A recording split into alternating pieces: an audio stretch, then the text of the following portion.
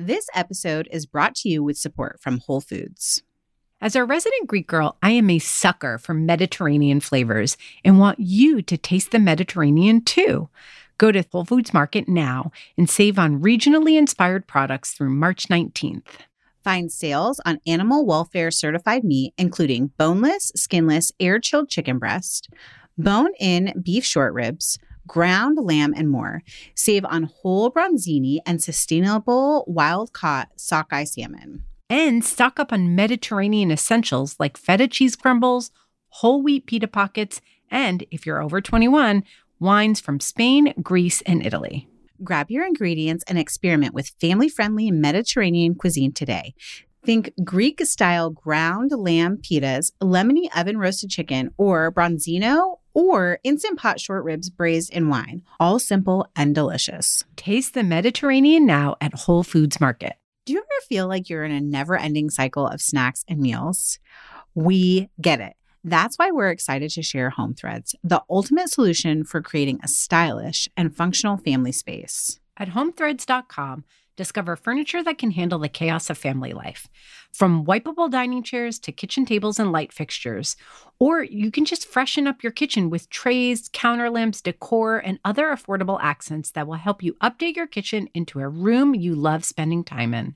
Head over to homethreads.com/DIJFY, short for Didn't I Just Feed You, to get a code for 15% off your first order.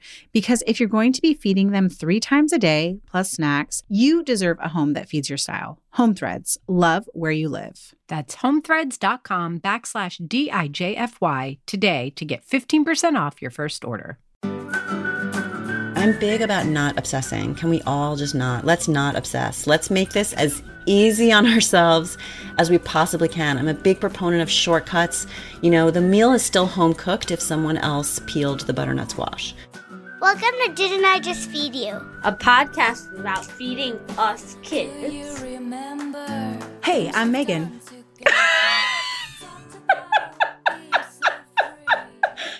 And I'm Stacy.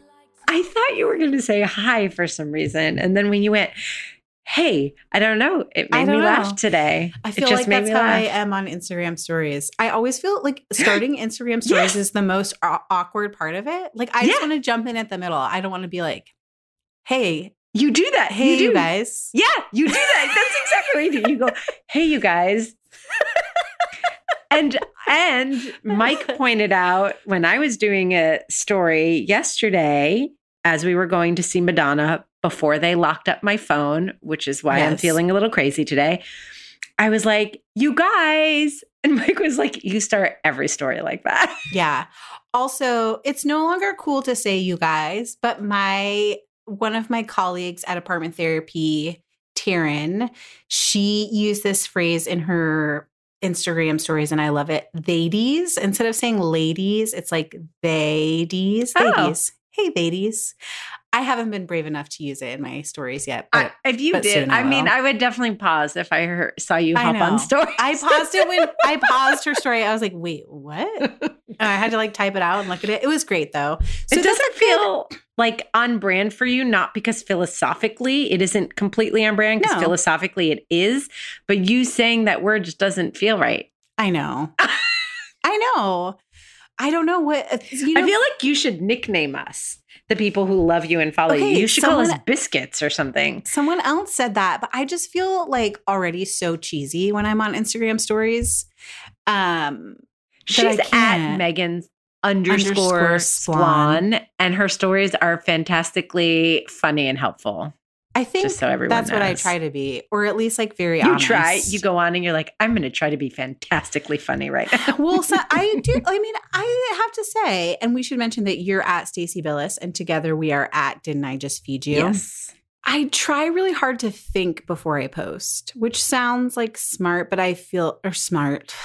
That's not what I'm trying to say. Sounds simple, but I think a lot of people don't do it. They just like get on, they want to show you what's like exciting.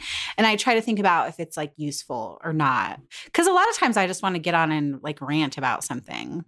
Oh, your rants are actually my favorite. Are they? Like, maybe I should rant about how I made myself scrambled eggs this morning and then my husband ate them when I went to go get dressed. 100%. Like that's the shiz I want to see. Okay. I'll just continue to do rants then. I mean, I think they're funny because we can all freaking relate. Yes. We were at a PR event recently and someone told my husband that they listen to the podcast and that he doesn't come out very well. Oh my God. No. Yeah. Really. Wow, that is ballsy that they said that to him in front of you. I think that it was like kind of a joke. The person speaking was also a dad. And so it was like a little bit funny. But Brian hasn't really listened to a ton of the episodes. So I think then he was like, oh, really? Do I really come out badly? I love you. I love you, Brian. Oh, okay. We should Brian's great.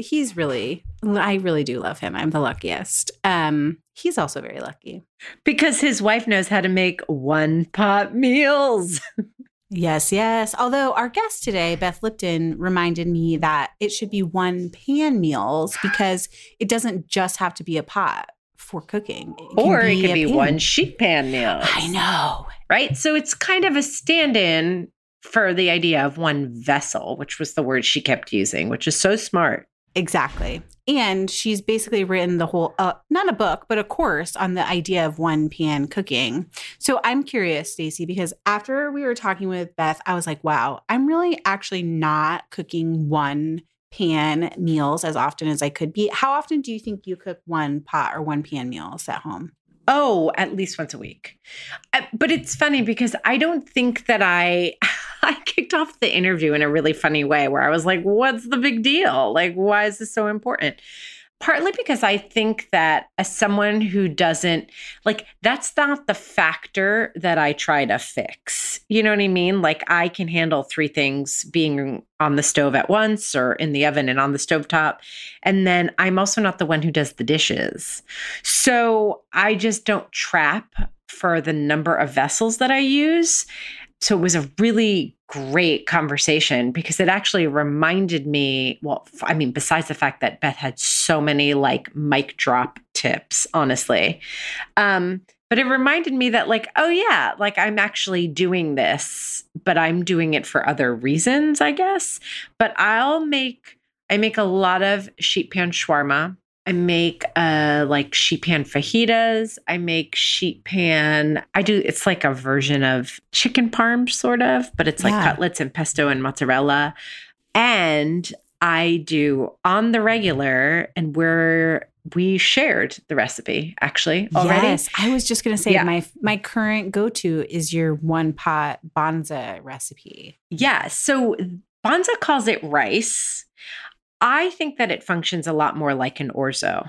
I think that's fair, right? Because it's shaped a lot like orzo is, but you can actually, because I've been experimenting with it a little bit since we had Banza as a sponsor, you can cook it like rice. Like you can boil it and fluff it and it functions like rice. Yeah, totally. Although I cook orzo like that too sometimes. True. But I don't know if that's because I'm Greek. Oh, we all do. I was like, maybe that's because I'm Greek. I don't know. Like orzo, buttered orzo is a side. Like, yeah, totally. Yes. But it all starts with Mark Bittman. So back before we had I was kids, not expecting you to go there. Yeah. Okay, go I got a story. So when Mike and I first got married, we got How to Cook Everything because we're old, and that book has been out for ages now. Although they're just republishing they're sharing a new edition. edition. Yeah. It's very perfect exciting. time to bring it up. Full circle. So Mike was like, helping cook. This was before if people have been listening since the beginning, you know that I sheepishly admit that I call it my kitchen sometimes. Before our kitchen was known as my kitchen, Mike would take out How to Cook Everything, and he really got attached to Mark Bittman's one pot orzo risotto. And when Mike makes it, and now he makes it using Banza too, because we both love it. It cooks just like regular orzo. It tastes like regular orzo with all the flavorings. So, but he uses it one way, like it's always the Mark Bittman version. And when I make the one pot orzo, I actually don't make it that way because that's Mike's one dish. It's like he owns that. but I started riffing off of it. And especially once we got hooked on the Banza rice, because my one, when I'm in charge of dinner, Mike doesn't care. He's like, here's our orzo risotto. I was like, yeah, but there's no protein in this. And like, there's no veggies in this except chopped canned tomatoes. And that doesn't really count for me. So I started riffing off of it using the Banza rice because that automatically hits the protein mark. And then I started putting all different kinds of veggies. Then I sometimes add sausage, not for the extra protein because the Banza takes care of that, but because sometimes when you feed something vegetarian to Isaac, he just looks at the plate and he goes, where's the meat? That's why. But also, this is one of the things that I took away from cooking that recipe is the sausage adds a ton of flavor without you like dipping into your spice cabinet. Because if you buy really great sausage, it already has all that flavor in it. And because you cook the sausage first, it flavors everything else. It flavors the veggies, it flavors the broth, and then eventually the rice cooked as orzo. And the other thing I love about using the Banza as a risotto is that because it's like naturally has the starch from the chickpeas in it, it makes a super creamy risotto without adding any cream or butter. Although you can still add those things. And your recipe calls for like a handful of cheese, but sort of towards the end. Yeah. And by then it's so creamy anyways that you don't need a ton of cheese. The cheese is just like bonus cheese. Bonus cheese. I mean, the way the phrases you come up with around cheese are like my favorite thing. Cheese me, bonus cheese. I want bonus cheese in every meal. There's a really great thing that Beth talks about in the interview, and we'll introduce her in just a second. You can listen about making one pan meals healthier or how they are inherently more healthful. Yeah. And the whole time, all I could think about was like, she's so right, because on the days where I don't feel stressed about cooking, I'm less likely to just be like, it, put more cheese in it. That is so true, right? Like that was kind of a tough question. And like, I knew there was something in it, but I wasn't sure where I was going. And she took it in a totally different direction, and it's genius and true. Yes. So we should introduce Beth without further ado. Beth Lipton is a Brooklyn-based recipe developer, freelance food and wellness writer, and a cookbook author. She's a graduate of the Natural Gourmet Institute, Health Supportive Culinary School. Ooh, that's so fancy. And she studied health coaching at the Institute for Integrative Nutrition. Her recipes and writing have appeared in Clean Eating Magazine, Health Magazine, Paleo Magazine, FoodNetwork.com, Travel and Leisure, Epicurious, Furthermore, Clean Plates, and even more. And we're also going to be linking in the show notes to her Instagram, which you should definitely follow. She's a great, fun follow. Her site and her new course that we're so excited to share with you guys. It's called Easy No Mess One Pan Meals. And she gives us a code. So we want you to listen all the way to the end of the episode to get that code to save 30% off when you register for the class. So Beth, here's the thing that I really want to know, actually. Mm-hmm. What's the big deal with one pot meals? Meals, like what? Like, is this important for us to know because it helps with cleanup? Or is it about like how you build flavor quickly and easily? Like, I know people really like it. And all three of us have been in the industry long enough to know what some like buzzwords or search engine optimization like phrases work. Like, I get that, but like, why? Why is everybody so into it? Well, I mean, it's partially the lack of desire at the end of a long day to do a lot of dishes. And we all feel that, certainly.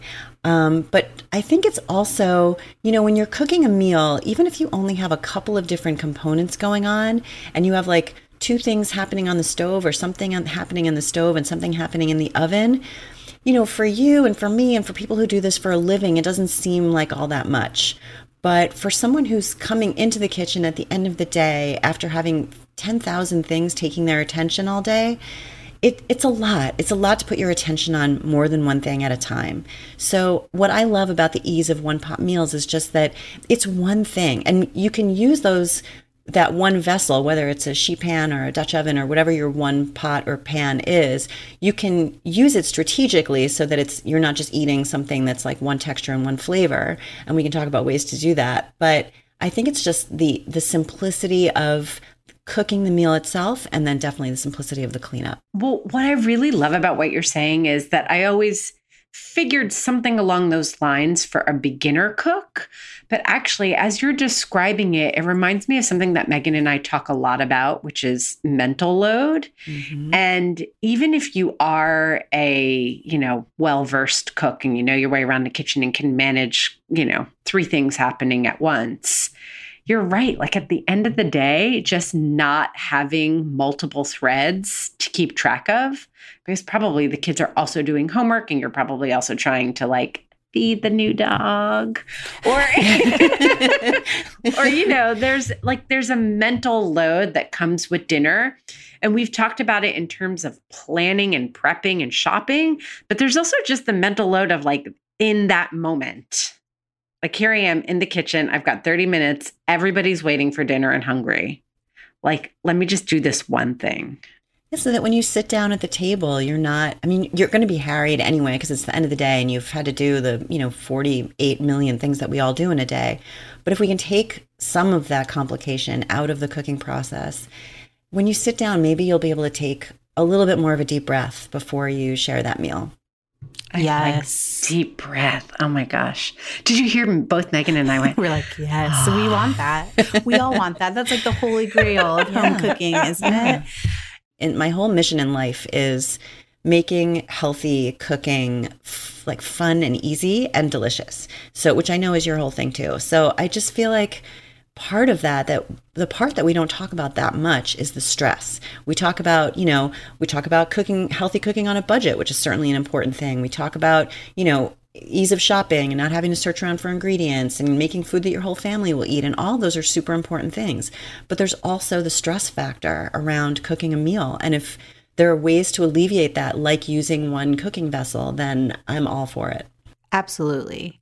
I want to touch on this idea of one vessel, because I think a lot of people think one pot meal means it's that sort of ubiquitous one pot pasta, but there are a lot of other pots and pans that you can use.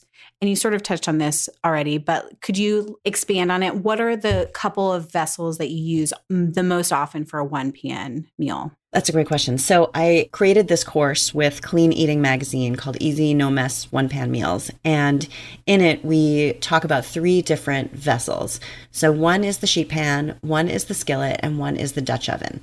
And I feel like that's a nice way to think about it, because those are sort of typical pieces of equipment that everybody has. There isn't, not to knock the Instant Pot or anything like that, but there's no sort of learning curve around those 3 vessels. And we do go into tips for how to use them and how to clean them and stuff like that, and how to choose them if you don't happen to already have them.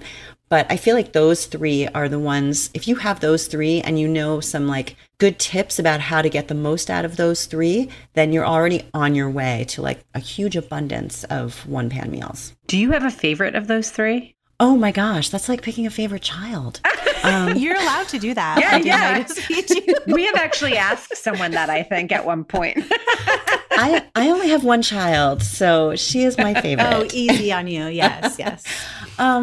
I can't say that I do have a favorite. I know that's such a lame answer, but I like each one for different reasons. And I know, again, that sounds so lame, but I love making certain things on the sheet pan, and I can't imagine not being able to do that. I don't know. I feel like they all serve such different purposes, and they all can, yield you such interesting dishes. So talk to us about each one and what you think the merits are. Specifically, the sheet pan, I think, is the most interesting and underutilized, even in my kitchen. Yeah, well, the sheet pan, so I love my sheet pans. And if you saw them and you saw how abused they were, you would know how loved they are. I think the thing about a sheet pan is that it seems like, well, it's one sheet pan, it's one surface. So it's just a question of throwing stuff on it and throwing it into the oven. And that you can do that, certainly. But you can also, if you time it a certain way, you time your ingredients going on the sheet pan a certain way, you can have a variety of textures and flavors going on. So it becomes this really almost like a secret weapon. So, and you can also do things like put foil or parchment packets on it. So you have one thing cooking on one side of your sheet pan, and on the other side of your sheet pan, you're steaming something. So I think you can just get really creative with your sheet pan. And one thing I love to do, like one of my favorite tips about the sheet pan is while you're preheating your oven, throw the sheet pan in with it so that it gets nice and hot. And then it saves time and you get a nice sear on whatever you're cooking because the pan is hot when you throw the food on. You get that very satisfying sizzling sound. And you can broil, you can bake, you can roast, you can, there's just so much you can do with it. It's, it's like the gift that keeps on giving. I also love this idea of using foil to create separate compartments, if you will, on your sheet pan. I do that a lot, and I feel like it's the frustrated sculptor in me or something. But it's really fun. I'll cover it and put walls up, and then veggies go in that part. And because you can also kind of separate flavors there. Because one of the things that frustrates me with sheet pan meals sometimes is that you just have like one note of flavor, right? Unless you're going to finish it afterwards. You're tossing everything, the veggies and the meat and the with salt, pepper, lemon juice, oil, and whatever spice blend. And then it's like everything has the same flavor. But if you compartmentalize, you can do variations and then blend flavors when you toss everything together at the end. Yeah, I mean, that's brilliant. And another way to do that is to keep your vegetables, this only works with less dense vegetables like peppers and onions, but keep the vegetables off the sheet pan, cook your protein, and then while it's resting, throw your vegetables on that have been flavored a different way and throw them under the broiler. And then that only takes a few minutes while your protein is resting. So again, everything's finished at the same time. You've used one pan, but you've utilized it in kind of an elegant, interesting way so that you get this variety of textures and flavors. I'm so happy you brought up the broiler because I feel like people will either put their sheet pan in the oven for roasting or in the broiler for broiling. And when I was working on my cookbook that's going to be coming out in spring, I did a couple of recipes where like a sheet pan chicken shawarma, where I love when I go to the Middle Eastern joint, in Brooklyn, that it has crispy edges from being on, the rotisserie for a long time, for example. Yeah. So, taking out the meat, then cutting it up, draining the juices into a bowl, putting the meat back under the broiler for a few minutes, and then you get crispy edges, and then you can pour some of the juices over it. So you get that crispiness, but without drying the meat out, and kind of using them in tandem with each other. Stacey, what time is dinner? I will be right over. Let's do it. That sounds so good. I am over here just like, wow, I am really underutilizing my oven and my sheet pans. I didn't even think of the packets for steaming. Wow. And some people are sort of not happy with using foil packets. If that's you, you can just line the foil packet with some parchment. So your food isn't touching it directly, but you still get the advantages of having the foil. And then you can reuse the foil or recycle it because it's clean. Yep. Okay, so sheet pan, we're way, way underutilizing, and there's so many brilliant ideas there. What about the Dutch oven? Do you feel like you're only using the Dutch oven on the stovetop, or can you talk about braising in it and how brilliant a Dutch oven is for one pot cooking? Yeah. Oh my gosh. If you're only using your Dutch oven on the stove, please call me. Let's talk. Or sign up for your course. Or sign up for my course. Yes, we can talk there too. But yeah, I absolutely love using my Dutch oven in the oven because if you want to, if you're doing something like braising, or you just want like that even, I don't know if your stove is like mine. Like I have a gas stove and I love it. But sometimes I have to really sort of fiddle with the temperature to make sure that the food inside stays the temperature I want, that it's not boiling if I want it to simmer, et cetera, et cetera. Yep. When you throw it in the oven, you don't have to worry about that. It just stays the same temperature. So it's so nice to have that, that little piece of worry sort of taken off your proverbial plate. I love that. That's so smart. I actually, the way Megan was saying she underutilizes her sheet pans, I really never put my Dutch oven in the oven, which that's so silly. Why wouldn't I? Because you're exactly right. I mean, it just maintains the heat, and a really good Dutch oven made from quality materials will also help that as well. Like, what's your favorite kind of Dutch oven? Are they like a cast iron enamel with enamel? I like an enameled cast iron Dutch oven. And I have an oval one. And I really like the oval one. It's so funny. I tested Dutch ovens for a product test not too long ago for a magazine, and they had me test all round ones. And I was like, I'm kind of reminded why I like my oval one, because that extra bit of surface area on the bottom gives you a little more freedom. So you don't have to worry about whether or not your roast is going to fit. You can fit a couple of turkey legs in there. Like it just makes things a little easier. It takes up a tiny bit more space. And, I live in New York City and I have a postage stamp kitchen, but that's one of the things I feel like is worth taking up the space. The other thing about the Dutch oven that I don't know if people utilize very often is that just as it holds heat really well, it also holds cold really well. So if you make your pasta salad or whatever for a picnic or a cookout in your Dutch oven and keep it in the fridge overnight with the lid on it and then use that to serve it, it will keep the dish cooler longer. I did not know that. Yeah. That's amazing. I want to go back to for 1 second about the enamel lining versus just a regular cast iron Dutch oven. And why, I like the enamel lining because I feel like it's easier to cook, clean rather. But I know that devotees of regular plain cast iron also feel like once it's seasoned, it's really easy to clean. So what's the difference and why do you prefer enameled? I love a cast iron skillet, but that to me serves a different purpose than what my Dutch oven is doing. So I feel like they both have roles to play. I think most frequently you're going to find Dutch ovens are enameled. They're not usually just plain cast iron. That's usually skillets. Got it. Okay. So what's our third vessel? So the third is the skillet. And you can do cast iron if that's the one you love. You can also do a regular, my favorite is a heavy bottomed aluminum skillet. So I don't recommend having you can have a large nonstick skillet, certainly, but I don't recommend using that as your everyday skillet. I really prefer one without the nonstick coating. I keep a nonstick around for scrambled eggs and things like that, and it's certainly useful. But for your everyday cooking where you want to be able to use the skillet for a number of different applications, I find a heavy bottomed aluminum skillet more flexible. And what are your favorite things to cook in a skillet in terms of one pan meals? I love a stir fry. And, when I say stir fry, I think those sort of Asian flavors kind of come to mind. But I think of stir fry as really everything. I certainly love the Asian flavors, but you can do anything with a stir fry. When I think of stir fry, I think of less dense vegetables cut kind of on the smaller side and cooked quickly over high heat, and smaller pieces of protein as well. So, it's nice because you can do it all in one skillet if you have a big one, or you can do it in batches if you prefer. You can vary up the flavors however you want. You can throw whatever you want in there. So if you only have, not that this ever happens to me, but if you only have 3 snow peas and, half of a pepper and some stray onion slices, you know what I'm talking about. If you, that's what you can throw it all in there and use whatever flavor profile you want to use. And in 10 minutes, you have, a great, hearty, vegetable-rich dinner. We didn't ask you, and we would be remiss if we didn't, what your favorite thing to cook in the Dutch oven is.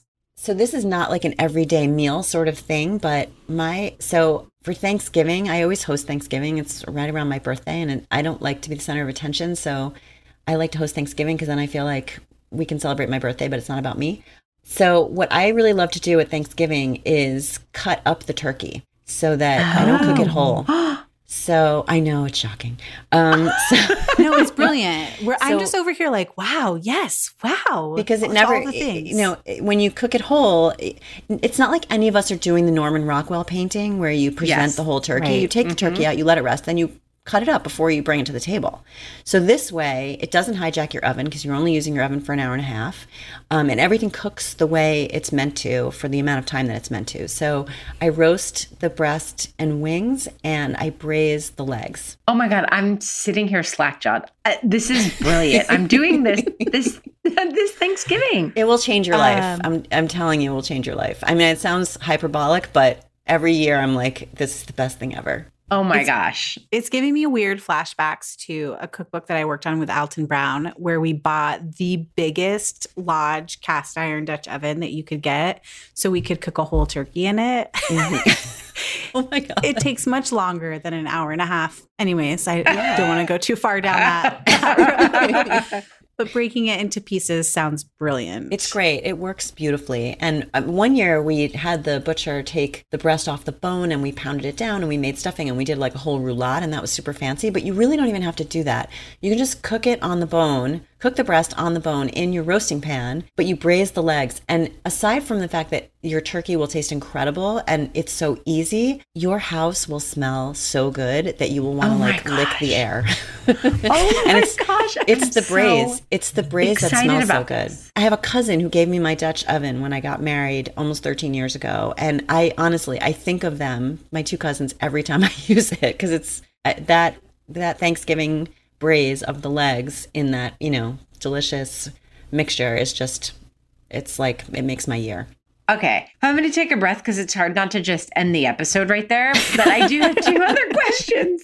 Okay, textures. Mm-hmm. You mentioned this earlier. We touched on it a little bit with the sheet pan, but do you have any like overall tips, or does it go by vessel? Like, how can you ensure that you don't get just like one big mushy texture when you're making a one pan meal? Yeah, no, that's a great question. And, I'm somebody who gets really bored with, things that are one flavor or one texture. So that's, to me, is like a very important thing. Similar to the sheet pan, I would say the secret is timing and not cooking everything all at once. So with the Dutch oven, you want to be careful with not cranking up the heat too high, too fast. So you can cook something a little bit lighter in it first and then take it out, and then your pan is already hot, and then you can crank the heat a little bit higher and cook something in there that you want to have more of a crisp texture. For the skillet, it's really the same thing. I mean, I would say cook something there. You can crank the heat if you're using an aluminum pan. So crank the heat, sear something, cook your vegetables, whatever it is that you want crisp, cook it that way first. Take it out of the pan, and then, you've got that lovely fond, those brown bits on the bottom of your pan. Yeah. Deglaze with something, broth or wine or whatever, floats your boat. And then you can add something else that you want to be softer. And then you serve those two things together. But I think that the secret is just, if you don't cook them all together, they won't be one note. That's so smart, because I do think that people think, one pot meal, especially people who are conditioned to the Instant Pot, which I know there are some recipes that, step out certain things with the Instant Pot with the saute function.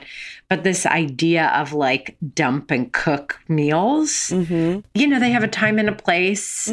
I find that they're better for like, just meat that you're then going to like tuck into a tortilla with fresh veggies or something.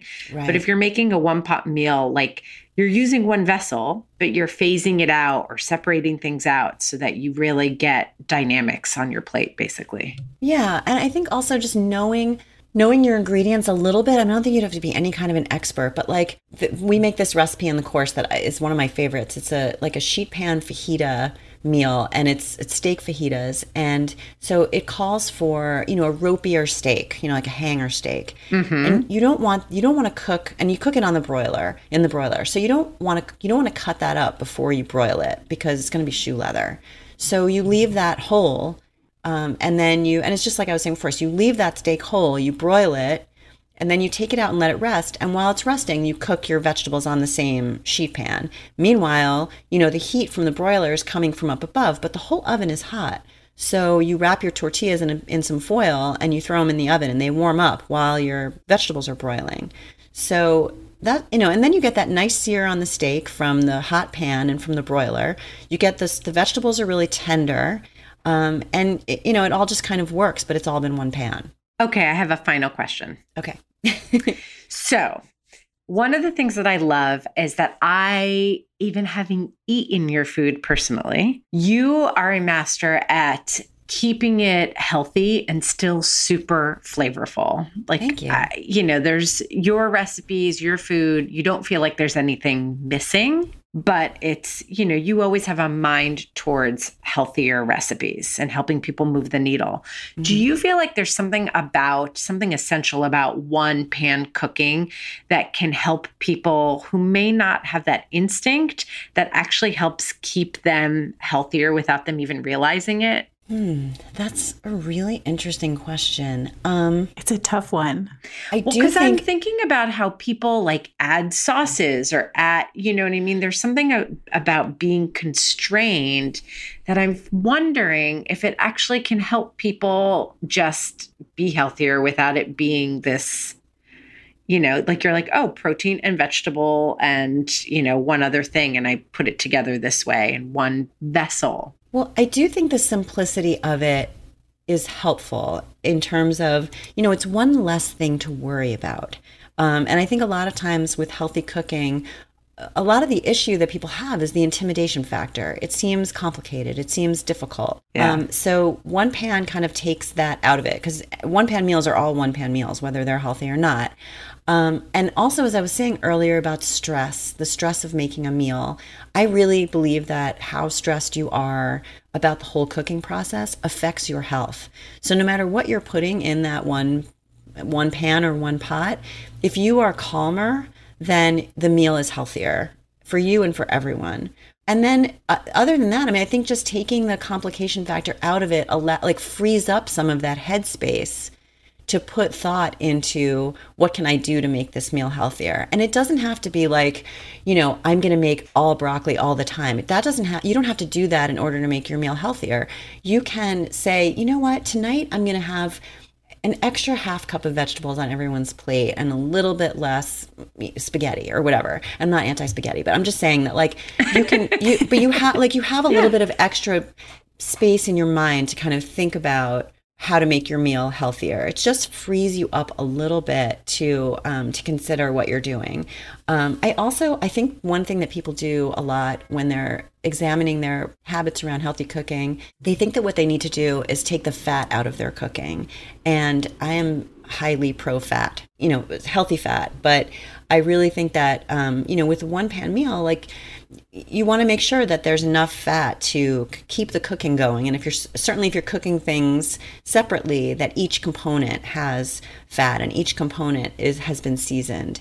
So, and I think adding more healthy fat to your meals actually will make them healthier too, because it means more nutrient absorption. A lot of nutrients are fat soluble. So you get more from the meals that you're eating that way. It makes them more satisfying. And fat fuels brain health and so many other functions of the body. So I think, that's another way. You need to use fat when you're cooking one pan meals. So I think that's another way it can help make your meals healthier. That's so smart. And I love this idea of freeing yourself and how that is such an essential part of how we need to think about healthier cooking, not just obsessing over what's on the plate. I'm big about not obsessing. Can we all let's not obsess. Let's make this as easy on ourselves as we possibly can. I'm a big proponent of shortcuts. The meal is still home cooked if someone else peeled the butternut squash. So Here. So whatever shortcuts you can find that are going to make the meal planning and cooking process easier for you. Oh my God, do it. Okay, so now everyone's going to want all of your recipes and all of your brilliance. So tell us real quick, Beth, where we can find the easy, no mess, one pan meals. So I will give you the URL to, it's AIM Healthy, AIM Healthy U, letter U, and the course is there, but I'll give you a URL that goes directly to the course. It's Easy No Mess One Pan Meals with Clean Eating Magazine. And if you use the code BethSaves, you get 30% off. Wow. Thank you. We'll definitely include a link to that in the show notes and the coupon code there for anyone who wants to use it.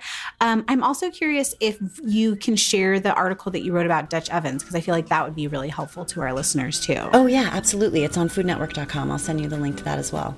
Great. And we'll put those in the show notes. Beth, seriously, I'm blown away. It was so great to have you. Thank you so much. Thanks for having me. I really appreciate it. Okay, Stacey, I can't. You guys. Hey, guys. Hey, guys. Hi, friends. Hey, little biscuits.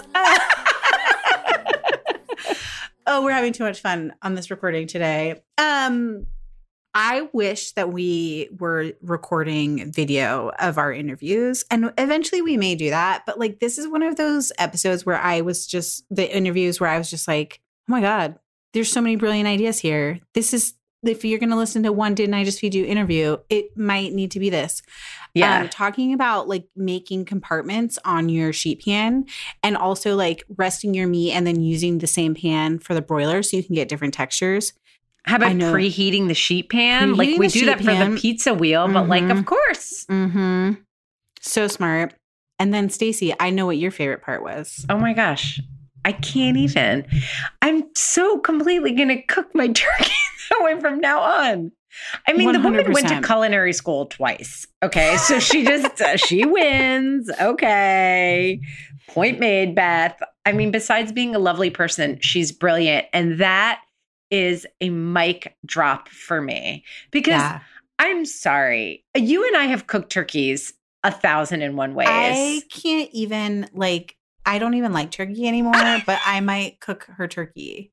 For real, I have cooked at least 1,000 turkeys in my life. And I have to say, because I've also now, because of the cookbook, cooked 1,000 roast chickens. Yes. And there are the thing is, any of the techniques can yield something good. I really one isn't really better than the other. I mean, there's some wah methods, but it's really just about getting your timing right, making sure your meat is quality, and for the most part. But for the average home cook, it's not cooking your turkey some new roasting method, starting high with your temperature and going low, probably isn't going to make that big a difference if you ask me. I don't know. I just think this sounds I feel like smart, now we need a turkey episode because I am finding myself with so many things to say about turkey. But you're right. There are a lot of ways to roast a whole turkey that yield pretty much the same results, but to do something completely different where you're taking the breast and you're cooking it separately on one pan, but then you're braising in your Dutch oven the legs. And then I'm also thinking about the gorgeous turkey broth that's coming off those legs that you can turn into gravy that will just absolutely blow your mind to taste good. Yeah. And let's be honest, braised turkey is yummier than roasted turkey, if you ask me. It's why people like to do those oven bag turkeys, because that's essentially what it is. Yeah. It's braised in the bag. And it is really good. It is really good. But doing just the legs and then roasting the breast, you have a little more control. You can give the traditionalists what they want with that roasted turkey breast. You're right. You're going to get a delicious gravy. And then you have delicious falling off the bone dark meat. Whatever. That's not what this episode's about. So we should wrap it up. But that was my favorite. It was so good. Okay. Well, I'm going to pull a Stacey and say, before we wrap up this episode, oh my gosh, I feel like we need to hear what your top 3 one pot meals are. And I kind of mentioned them, didn't I? I feel like sheet pan, orzo risotto. The orzo risotto, and our latest favorite is the one that we posted for Banza. It's got kind of, it's a slight departure from those Italian flavors, where you get you can get a chorizo, you can get an andouille, and then using green chilies also. It's just a different flavor profile, even though you have that pasta satisfaction with that Banza rice. So that's on the top of my list right now. I make sheet pan chicken shawarma a lot, and I'm always kind of messing with my marinade and or spice rub, but always using skinless, boneless chicken thighs. And then hearty chunks of red onion is key. Sometimes I throw cherry tomatoes on the pan as well. Sometimes I don't. And then like I was saying with Beth, I do that trick where, I take everything out, I drain the liquid. So I have that to help keep the meat dry. Sometimes it depends on what state the vegetables are in, but then I put it under the broiler because I like my shawarma to have some char mark spots. I love that crispiness. Yes. So good. And then what else is another one pot meal? I mean, do curries count? Because I was saying in the fall episode. Yeah, that's really interesting. I think there are a lot of things that count as one pot meals, Yeah. and we sort of like forget that they're one pot meals. Yeah. I mean, like Yeah. shallot, garlic, toasted up, a little curry paste. And in that fall, what we're cooking for fall episode, the show notes has the link to my favorite curry paste. And then whatever like veggies I have on hand. It's a little bit like Beth's stir fry, but Yeah. instead of keeping it dry, I'll add, coconut milk to it. Yes. How about you? Okay. This is sort of in line with your shawarma. I have recently been cooking a lot the Lazy Geniuses recipe for Change Your Life Chicken, which we should talk about. Oh. Like, that's just a brilliant recipe name. But essentially, it's like chicken thighs, skin on, bone in, and whatever vegetables you have in the house. And then it's roasted on a sheet pan.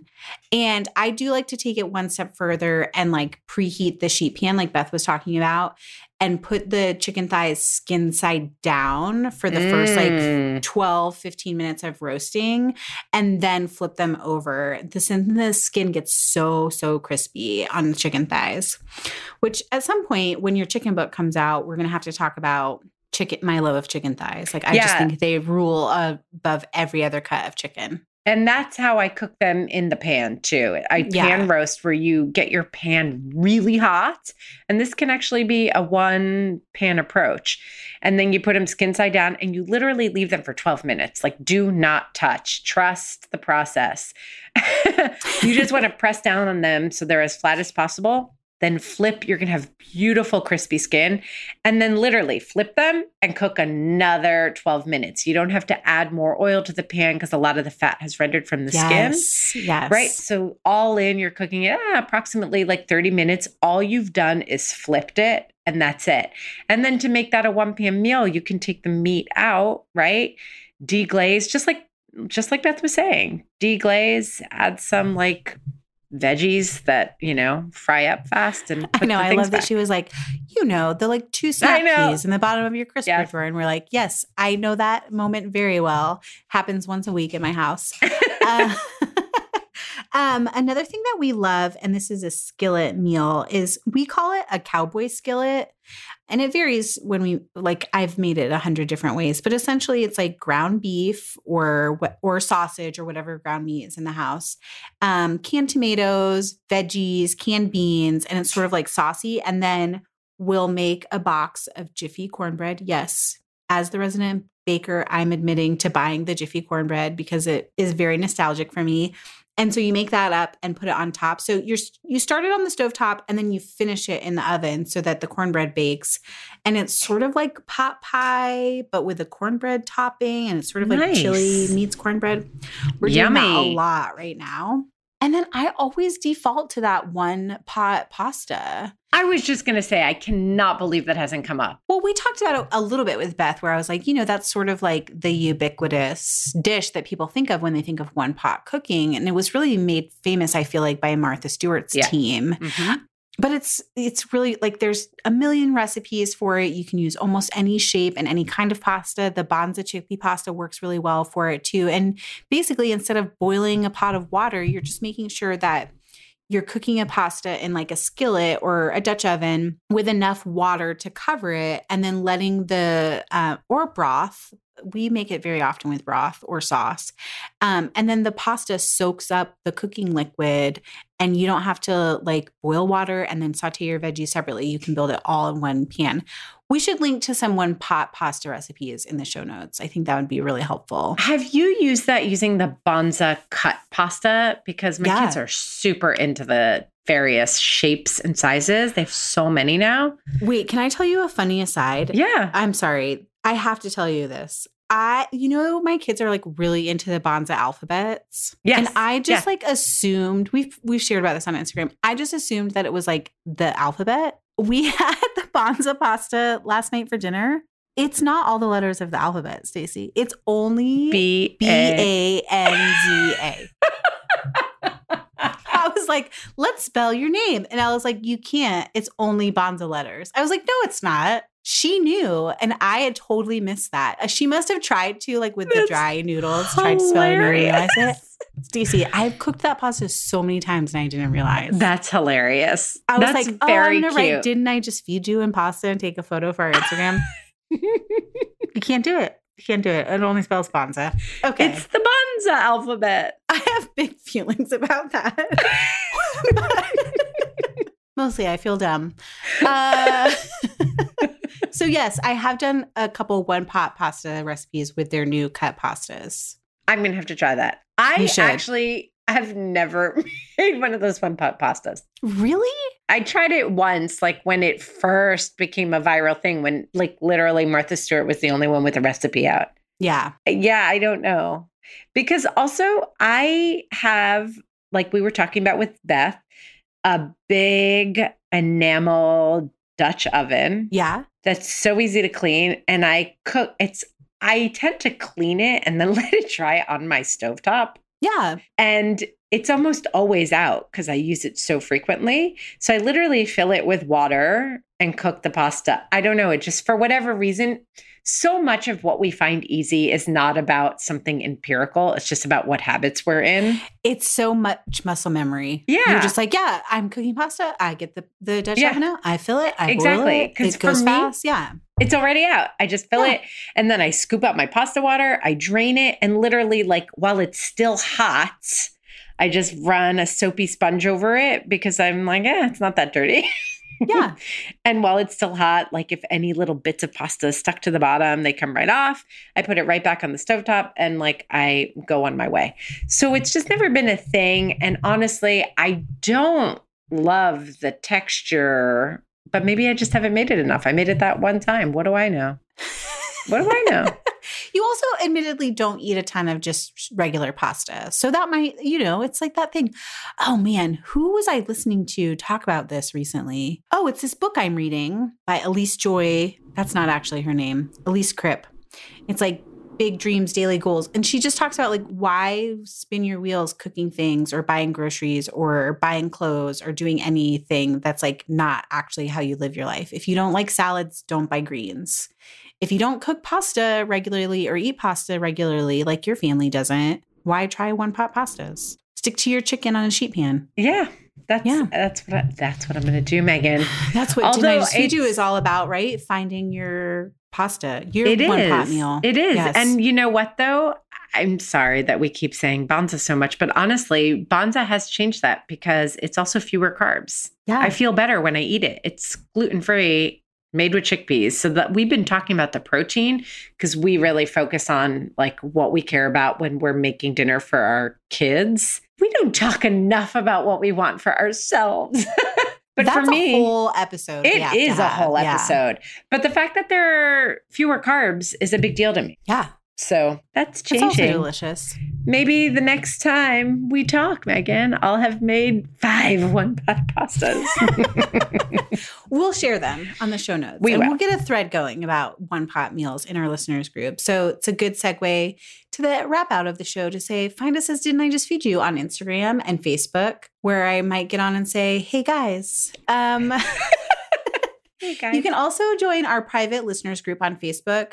The secret question is, what's our favorite cocktail? Secret question? It's not secret. The question is, what's our question. favorite cocktail? And we will take the answer of whiskey or painkiller if you really need us to have a favorite cocktail. Yeah. We think whiskey counts. We do. Most importantly, subscribe to Didn't I Just Feed You so you don't miss a single episode.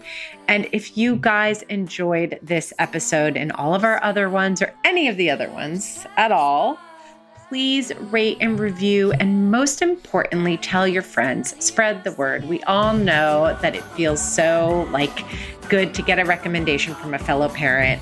And we just want to reach as many parents who need help in the kitchen as possible. Hear, hear. Our music is Good Old Times by Alex Cohen, provided by Jamendo. A huge thank you to our editors, Jeremy N., Samantha Gatzik, and the team at Counterweight Creative. I'm Megan. And I'm Stacy. Stay sane and well-fed until next week. Don't forget to smash all 5 stars on iTunes. Or leave us a review.